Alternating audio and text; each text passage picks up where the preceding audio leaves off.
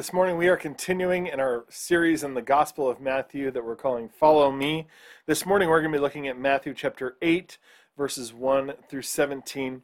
Last week we finished up the Sermon on the Mount. The Sermon on the Mount encompasses chapters 5 through 7, so we've been in it for a while. And as we finished it out, it said that the crowds were astonished by his teaching. That was kind of Matthew's summary of the crowd's reaction. He says the crowd they were astonished at his teaching because he taught them with authority, not like one of their scribes, not like the Pharisees, not like the rabbis that they knew. He taught with authority, and this was new for them. This was a brand new thing. They'd never seen this before. He was teaching them in a brand new way. But the question now is, when he comes off the mountain, who is going to acknowledge that authority? Because that's really the only authority that matters. Anyone can have authority, technically. Anyone can claim to have authority, but the authority that matters is the authority that's actually respected. And we see this in our lives, right? We know that this reality, that we're always living under some kind of authority, and everyone knows that. And so there's a trick that I use in public sometimes when sometimes you see, particularly kids, doing something that they're not supposed to be doing, maybe like teenagers or something like that. They're doing something that is wrong. They know that that wouldn't be allowed, but it can be hard to correct them, right, in public, and to say like, hey, stop doing that. And so this trick that I use, that you can feel free to adopt, is I say, they don't want you to do that.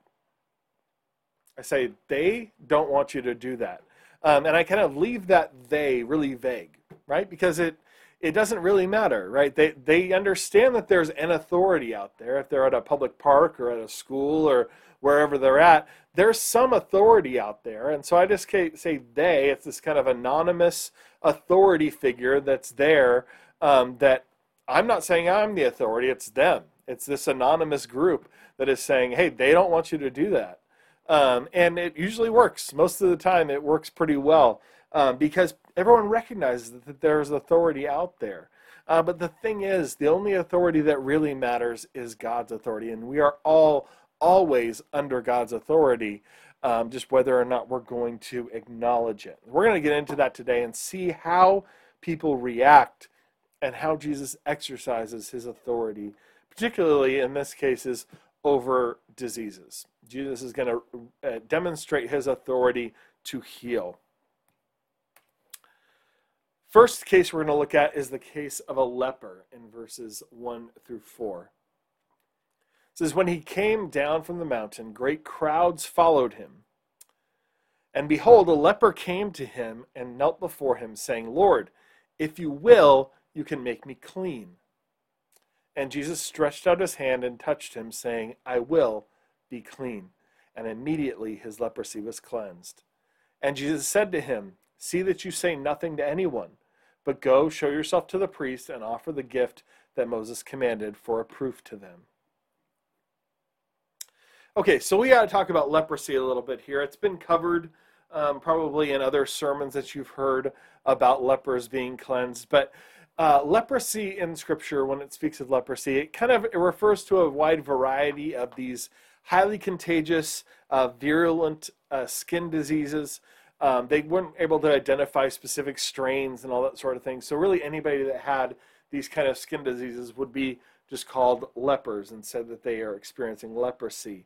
And it looked took a lot of different forms, but often it would have start with little nodules that would then ulcerate and develop a foul discharge. Eyebrows and other hair would fall out. The vocal cords would often become ulcerated, so there would be a kind of a wheezing, raspy voice. And hands and feet would always ulcerate. Sometimes they would lose feeling. The nerve endings would go away. And so in addition to the leprosy actually attacking the body, there would also be accidents that would happen because they couldn't feel, for example, if they touched a hot stove, and so they would burn themselves or cut themselves and not know it. And so they would lose limbs, lose appendages bit by bit. Hands or feet would often drop off. Tendons would contract so that their hands were kind of a claw-like. And it would last for 20 to 30 years sometimes. So this was a lifetime of suffering, physical pain, and disfigurement. And in addition to that physical toll, there would be social isolation, because even the law of Moses told them that a leprous person who has the disease shall wear torn clothes and let the hair of his head hang loose. He shall cover his upper lip and cry out, unclean, unclean. He shall remain unclean as long as he has the disease. He is unclean, he shall live alone, his dwelling shall be outside the camp. Now, there are obviously good reasons for this, right? This was a public health emergency. They didn't want leprosy to spread to the entire community, and so this isolation was for the protection of the community. But in addition to these laws that were in the law of Moses, the Israelites added laws as they became settled in the Promised Land, because a lot of these referred to specific living conditions in a camp, in tents, right? They used to live outside of the camp. But once they moved into towns, what is the rule then? Well, they said things like a leprous person has to live outside of the city walls, couldn't live within the city walls. They would say that if a leper even looked into a house, the house would become unclean. So they kind of went beyond just what the law of Moses said. They would kind of make it more extreme. No one could greet a leper, right? There's nothing about that in Scripture, but they added that on there. They would say they wanted to define what distance should there be. So they said 4 cubits, that you had to stay 4 cubits away from a leper. Well, a cubit is 18 inches, so 4 cubits is 6 feet. I found that really interesting. In addition to this verse in 45 where he talks about he shall cover his upper lip. When you think about if you wore a covering on your upper lip, that's essentially a face mask. So it's interesting that these things kind of connect to our situation today. They also said things like that if the wind was blowing toward a person from the direction of a leper, you had to be 100 cubits away. So all these different things added onto it. And so in that culture, to see a leper come and kneel before Jesus would have sent shockwaves through the crowd, right? People would have been appalled, shocked, like, what is going on? What is this guy doing? And how is Jesus going to react? Because a lot of rabbis actually prided themselves on keeping themselves away from lepers. Some rabbis would brag that they would throw stones at lepers to keep them away. Some rabbis would say, I'm so pure I don't even buy food on a street if a leper is there. They would make all kinds of declarations showing how removed they were from lepers. But this leper comes and kneels before Jesus. So how is this rabbi going to react, right? Because for them, Jesus at this point is just a rabbi. He's a healer, right? Certainly powerful, but he's mostly a good teacher. And so they're wondering, how is this man different? How is Jesus different from these other rabbis? And this leper comes and kneels before him. And instead of shooing him away, Jesus touches him. Right? He touches him. He reaches down and touches him, which would have sent shockwaves through the crowd. People would have probably started running in the other direction. Just go, I'm out on this guy, right? Because they're just afraid they don't want to end up in that same situation. And so probably people left in that moment from the crowd. Others would have stood in shocked silence to see Jesus touching him, maybe taking a few steps back. But we notice that the leper kneels, right? He kneels before Jesus. So he recognizes Jesus' position in comparison to his own, that he has to recognize Jesus' authority, that Jesus is higher than him, above him. And he says to him, first he calls him Lord, which is another acknowledgement of Jesus' authority over him. And then he says, if you will. He acknowledges Jesus' sovereignty over all things. And he says, if you will, you can make me clean. He acknowledges Jesus' ability to do the impossible, because leprosy didn't have a cure. This wasn't something where, Jesus just happened to have the cure with him. No, Jesus himself was the cure, and a miraculous cure at that. But think about that phrase that he says, if you will, you can. He says, if you will, you can. None of us can say that, or nor can we say that about anybody but Jesus. We can't say, if you will, you can to anyone else other than Jesus. Right? That is only true of him in all situations. For us, the best we can say is the opposite of that. Right? We can say, hey, if I can, I will. Right? If I can get work off on Friday, I will come to the party. Right? If I can help you move on Saturday, I will help you move on Saturday. Right? That's the best we can say. Jesus is the only one who can say about anything and in all situations, if I will, I can. He's the only one who can say that.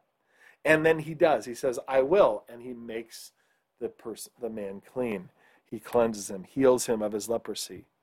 And then he tells him not to tell anyone what happened, but to follow the law of Moses in regards to being cleansed from leprosy. Where he says, go show yourself to the priest. This was included in the law of Moses. And so the question is, why does he tell him not to say anything to anybody? And there's a couple reasons for that. One that we point out a lot is the fact that Jesus knew what trajectory his ministry was going to take, right? He doesn't start his ministry until he's 30 years old, and it ends at 33 by him being executed by the Roman government. And he knows that's the direction that he's headed in. He knows that once he starts, he's going to make the powers that be uncomfortable, and they're going to want to take him out. And so that's part of it. Certainly part of it that he needs to keep this a little bit quiet in order to continue to do the ministry that he's been called to do. But he also wants this man to follow the law of Moses, right? He wants him to obey the law of Moses. But if we look at what the law of Moses actually says, what this man is going to do, it's clear that it will be well known. It will be public. But he wants to be known as one who follows the word of God. He wants to be known as one who instructs people to follow the word of God. He doesn't want them to have that to hold over him, that this man could go and not follow the law of Moses. He wants him to follow it to the T.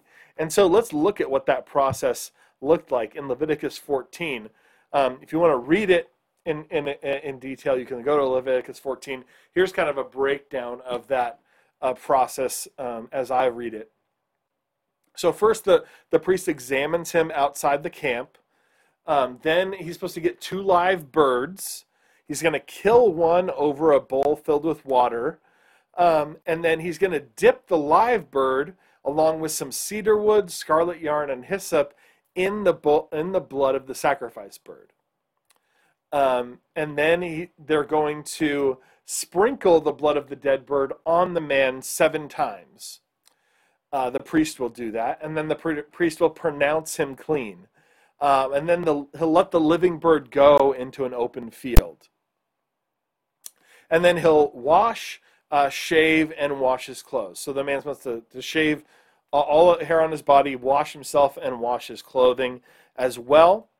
Then he's going to come into the camp, so in this case, into town, but live outside of his tent for a week. So he's supposed to live outside of his own dwelling for a week. Then he is going to, after that, on the 8th day, after that, shave all of his hair again, wash himself again, and wash his clothes again. Then on the 8th day, he's going to sacrifice 2 lambs, one for the guilt offering, one for the sin offering. Then he's going to put some of the blood of the priest will put some of the blood of the guilt offering on the man's right earlobe, right thumb, and right big toe. He'll put some oil on his right earlobe. And then there's also a provision for those who are poor for a cheaper offering. So this is like quite the process, and it's very public. Right? This is not something that is going to be kept quiet. This is going to be a major thing, and the priest is going to be involved in it. Right? He's going to have to affirm that this man was healed. He's going to have to go through all of these processes. They're going to have to, frankly, break open a rarely used scroll in order to find this procedure. This isn't something that would happen all the time. And so this is quite the production that is going to go into place. It frankly might have been quieter if the man had just gone back to his life, just gone back to his house and not bothered with any of this and trying to keep it quiet. But in this case, he's going to go through this whole big procedure. The priest is going to be involved. People are going to know. I mean, the word's going to spread. Hey, this guy was healed. He's going through this process. They see him living outside of his old house. Maybe his family's inside. Right? It's a well-known thing. And so this was a major deal that this man was healed in this way. So let's move on here to the next account of a centurion in Matthew chapter 8, verses 5 through 13. It says this: When he had entered Capernaum, a centurion came forward appealing to him. My Lord, my servant is lying paralyzed at home, suffering terribly. And he said to him, I will come and heal him. But the centurion replied, Lord, I'm not worthy to have you come under my roof, but only say the word and my servant will be healed. For I too am a man under authority, with soldiers under me. And I say to one, go, and he goes, and to another, come, and he comes, and to my servant, do this, and he does it. When Jesus heard this, he marveled and said to those who followed him, Truly I tell you, with no one in Israel have I found such faith. I tell you, many will come from east and west and recline at the table with Abraham, Isaac, and Jacob in the kingdom of heaven. While the sons of the kingdom will be thrown into the outer darkness, in that place there will be weeping and gnashing of teeth. And the centurion said to Jesus, Go, let it be done for you as you have believed. And the servant was healed at that very moment. So we have a centurion who comes to Jesus. A centurion was a Roman officer. He was part of a Roman legion, which would be made up of 6,000 soldiers. And a centurion was placed in command over 100 of them. So there'd be 60 centurions in a legion, and he would have 100 men under him. So he was quite important, quite powerful. And in reality, a centurion ought to have no interest in Jesus, much less view him as someone worthy of calling Lord. And yet he calls him Lord here. And he comes to Jesus for help because his servant is paralyzed. And Jesus agrees to come and heal the man, right? That's certainly a nice thing for Jesus to do, but it's also a little bit expected, right? That this man is powerful, that he certainly has the ability to arrest Jesus on some trumped up charges. And so Jesus is saying, oh, yeah, I'll come and heal him, right? He's willing to go. And yet we witness the centurion's humility. He demonstrates humility in saying that he's not worthy to have Jesus come into his home, right? That shows deep humility in his case, because any centurion would have seen himself as far above any Jewish man, right? Anybody among the Israelites, he would have seen himself as having authority over them, and certainly as of a higher class than them. Even the high priest he would have seen as being himself as being above him. And yet he says he's not worthy to have Jesus come into his house. And so he demonstrates this unprecedented understanding of Jesus' authority. Because as a man with authority, he understood what it meant to wield authority. He had many men under his command, and he could give them orders, right? Both his soldiers, but also his servants. He would have had a home and had servants, and he understood that Jesus was an authority over everything, and so he could simply speak the words, and this man would be healed. And Jesus proclaims that he has found no Israelite who demonstrated this level of faith. Right? He says, the fact that this man understands my authority and understands the power that I have and believes that it's real, he has greater faith than anybody I have found in Israel so far. And what this shows us is that faith includes an understanding of Jesus' authority. It's not something that I think we connect to faith a lot of times, but we must believe that Jesus has total control and total authority. And he must be both Savior and Lord in our lives, right? We say that a lot. We say that Jesus is, oh, he's my Savior and Lord. But most of the time we're primarily thinking about Savior. In our Christian culture today, we primarily think of Jesus as our Savior. And that's good, that's right. But he must also be our Lord. We must also submit to him and see him as being in charge of our lives, as having total say over what we do, and that he has total power over everything. The lordship of Christ is often overlooked, but it's the centerpiece of everything, right? Rebellion against God's authority was the cause of the fall. The humility of Jesus setting aside his divine rights in order to come and dwell among us and suffer and die on our behalf is what made salvation possible. And in the end, God will restore all things to the kingdom that he intended for us from the beginning, and Jesus will be on his throne. Jesus also makes this declaration that in the end, the Gentiles, all the nations of the world, will come to the table to dine with Abraham, Isaac, and Jacob. Where he says that they'll come from the east and from the west, that there will be people flocking to the kingdom, but that there will be Israelites who are thrown into the outer darkness. In the end, submission to Jesus is what matters, right? He says that it doesn't matter that the Israelites are actual descendants of Abraham. What matters is who is willing to submit to Jesus. Those who do not submit to him willingly will not be allowed into the kingdom of God.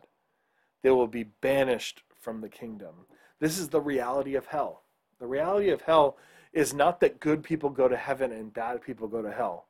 That's so often what we want to minimize it to and say, well, if you're a good person, you go to heaven. If you're a bad person, you go to hell. It is only those who submit to Jesus and receive the forgiveness that he's offered that will be allowed to dwell in his presence forever. And those who do not, who refuse to submit to him, they will not be allowed in his presence and therefore separated from all goodness. We'll look at this last section here. We've seen a leper, we've seen a centurion, now we see a mother-in-law. And when Jesus entered Peter's house, he saw his mother-in-law lying sick with a fever. He touched her hand and the fever left her, and she rose and began to serve him. That evening they brought to him many who were oppressed by demons, and he cast out the spirits with a word, and he healed all who were sick. This was to fulfill what was spoken by the prophet Isaiah. He took our illnesses and bore our diseases. So Jesus comes to Peter's house. Makes sense. He's one of his disciples, and his mother-in-law is lying sick with a fever. And he heals her instantly, seemingly without anyone asking. Right? He comes in, he sees the situation. Doesn't seem like Peter asks him. Maybe he did, but it's not recorded. And he just goes and he heals her. It seems to be instantaneous, right? That he just sees the situation, heals her, and then as instantaneously, she rose and began to serve him. Right? Her reaction to being healed is to serve Jesus. And this is instructive for us. Right? This is very instructive for us because we have to ask ourselves, what is our reaction to the good that Jesus has done for us? How do we react when God answers our prayers? What do we do in response to what Jesus has done for us? And unfortunately, many of us forget about God the minute that our prayers are answered. Right? We might be praying for something for a long time, might have a difficult situation, maybe someone is ill, something is going on, and we pray for a long time about that, and then God answers our prayer. And then what do we do after that? Often we forget about him instantly. We're grateful, we're glad that it happened, and we just move on with our lives, and it's like, well, then we kind of forget about it. Our response ought to be a life of service to Christ. Right? We ought to desire to live for him because we have been healed by our Master, by our Creator, by our Savior. That's what Peter's mother-in-law does. And then it says they brought many more people, and he healed all who were sick. Many accounts of Jesus' healings include a statement like this. The author gives some specific examples and then implies that Jesus just continued to heal many more people. And that's interesting when we think about that, right? He gives these three examples, and then it says they continued to bring people to him, and he was casting out demons and healing all who were sick.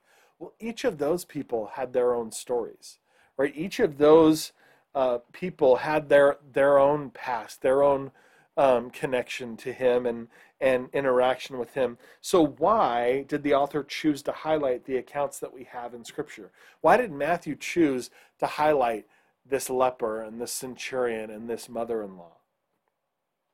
He wants to show us something specific, right? Matthew tells us that he is demonstrating that Jesus fulfilled Isaiah's prophecy, right? He tells us outright in that last verse that this was to fulfill what was spoken by the prophet Isaiah. He took our illnesses and bore our diseases. So he tells us some of his purpose there, but we can also read into some of his purpose that he wants to show us something about who Jesus healed, that he healed the least, the greatest, and everyone in between. If we think about these accounts, these three people, we see a lot of different things here, right? We see that there's men and women, right? The mother-in-law is a woman. Both the centurion and the leper seem to be men, although we don't know specifically what the centurion's servant was. That might have been a woman. We see the most powerful and the least powerful, right? The centurion, one of the most powerful men in the region. The leper, certainly not very powerful. Peter's mother-in-law, not very powerful. Any woman in those days wouldn't have had a lot of power. The centurion would have had a lot of power, and the leper would have had no power. Right? He's living, he can't even live in the city. We see Jews and Gentiles, right? The centurion was a Gentile, likely his servant was as well, and yet we see the leper and Peter's mother-in-law probably were Jews. We see the insider and the outcast, right? We see the centurion, he certainly had a solid inside place in society, although he is removed a little bit from Israelite society. We see the leper, who is way outside of society, the outcast, the utter outcast. And then we see the mother-in-law, who's the center of the family, right? She's in the house, she's there all the time. Like, she is a centerpiece of the family, a real matriarch. She is certainly an insider and a beloved person. We see masters and servants. We see people of all levels, all types represented in these three people. We see so many different categories mentioned right there in those three people. And then the fact that it says he continued to bring people and he continued to heal everyone. And this really shows us that Jesus came for everybody. He didn't come for specific types of people. His message of hope, his message of forgiveness and love and grace and mercy was for everyone and continues to be to this day. There is no one who is outside of God's love, outside of the reach of his grace. Oh, we also see young and old. Interesting there as well. We see young people and older people. Paul talks about this in Galatians chapter 3, 26 through 27. He says, "In Christ Jesus, you are all sons of God through faith. For as many of you as were baptized into Christ have put on Christ. There is neither Jew nor Greek, there is neither slave nor free, there is no male and female, for you are all one in Christ Jesus. And if you are Christ, then you are Abraham's offspring, heirs according to promise." Paul says that we've been admitted in, not just to the kingdom of God. We're Abraham's offspring. We've been grafted into the people of God. That we are heirs according to the promise that God made to Abraham when he said that his family would bless families to the ends of the earth. All the families of the earth would be blessed through Abraham. That promise is fulfilled in Jesus. We'll wrap it up with this. How should we then live? 3 takeaways for today. Number 1, pray for those you believe are beyond hope. Right? Everyone would have thought that leper was beyond hope. If he had family members who were still alive in the city, they would have long given up hope for him. Right? Maybe they would have still come and tried to see him a little bit. Probably not. They would have probably pretended he was dead. And so the fact that he was not beyond hope, that Jesus was still able to heal him, means that there is no one in our lives who is beyond hope. And I know there are people that in your life you go, I just don't see any hope for them. Don't ever believe that anyone is beyond hope. Jesus is never done. And until they are dead, there is no way they are beyond hope. Number 2, consider where you question Jesus' authority. Jesus' authority extends to every part of our lives, but Most of us have areas of our life that we keep beyond the reach of Jesus' authority, that we keep control for ourselves. We ought to surrender that to him. And third, believe that there is no one who is beyond the reach of Jesus' love.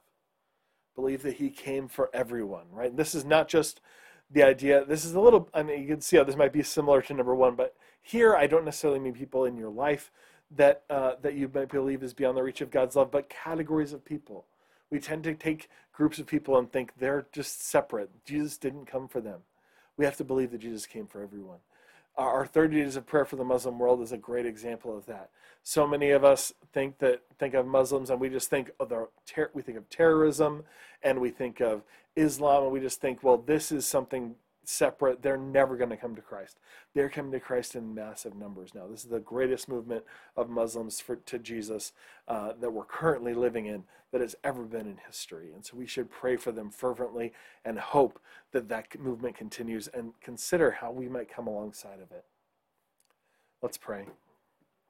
Heavenly Father, we thank you for this word. We thank you for the fact that you are the great physician, that you came to heal us, that you came to save us, that you came to remove all of the barriers that we might have to you, that you came for us, that you have the ability to do more than we can ask or imagine. God, let us have that kind of faith that says, if you can, you will. If you will, you can. Let us have that kind of faith, that we believe that you can do the impossible. Pray these things in the name of your Son, Jesus. Amen.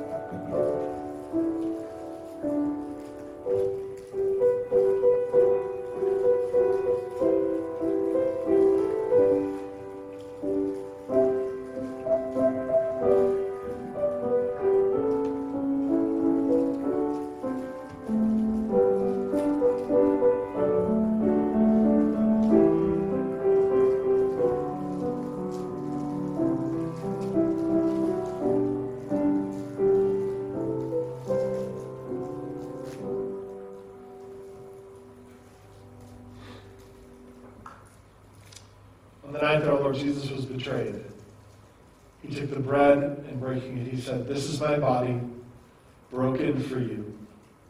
Do this in remembrance of me."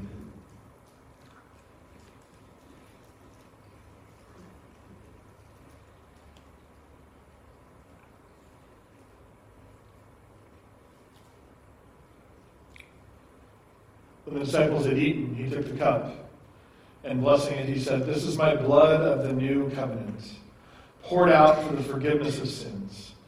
Do this in remembrance of me."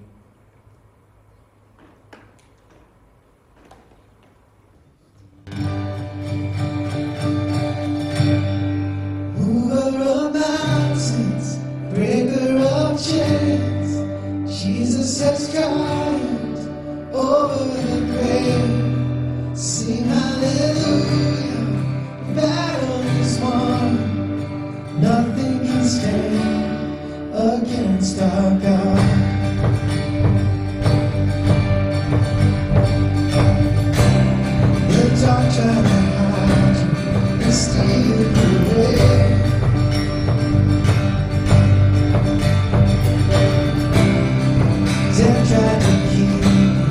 inside a grave.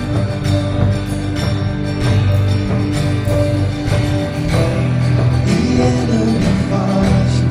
He tried but he lost. You cannot be stopped.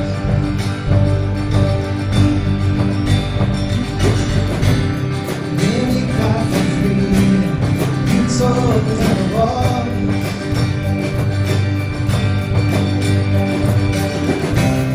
The weight of my burdens, you carried it all.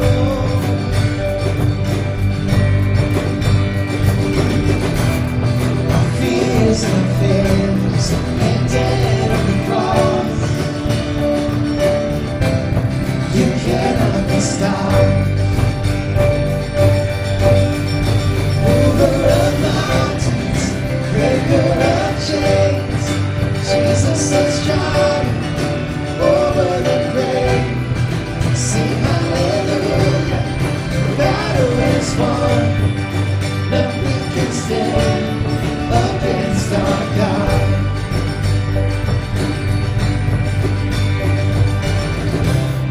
We stand on your victory, we shout out your praise.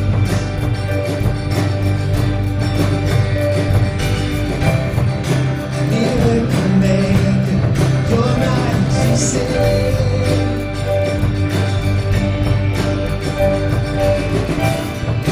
Awesome in power, relentless in love. You cannot be stopped. Mover of mountains, breaker of chains, Jesus has triumphed over the grave. Sing hallelujah, the battle is won. Nothing can stand against our God.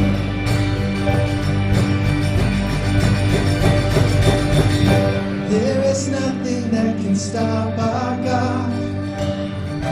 There is nothing that can stop our God. There is nothing that can stop our God. There is nothing. There is nothing. There is nothing that can stop our God. There is nothing that can stop our God. There is nothing that can stop our God. There is nothing. There is nothing. Mover of mountains, breaker of chains, Jesus has triumphed over the grave. Sing hallelujah, battle is won. Nothing can stand against our God. Mover of mountains, breaker of chains, Jesus has triumphed over the grave. Sing hallelujah, the battle is won. Nothing can stand against our God. Now, in the name of the Father, and the Son, and the Holy Spirit, I send you out to take the love of Jesus, the hope of the gospel, to everyone you encounter this week. Amen and amen.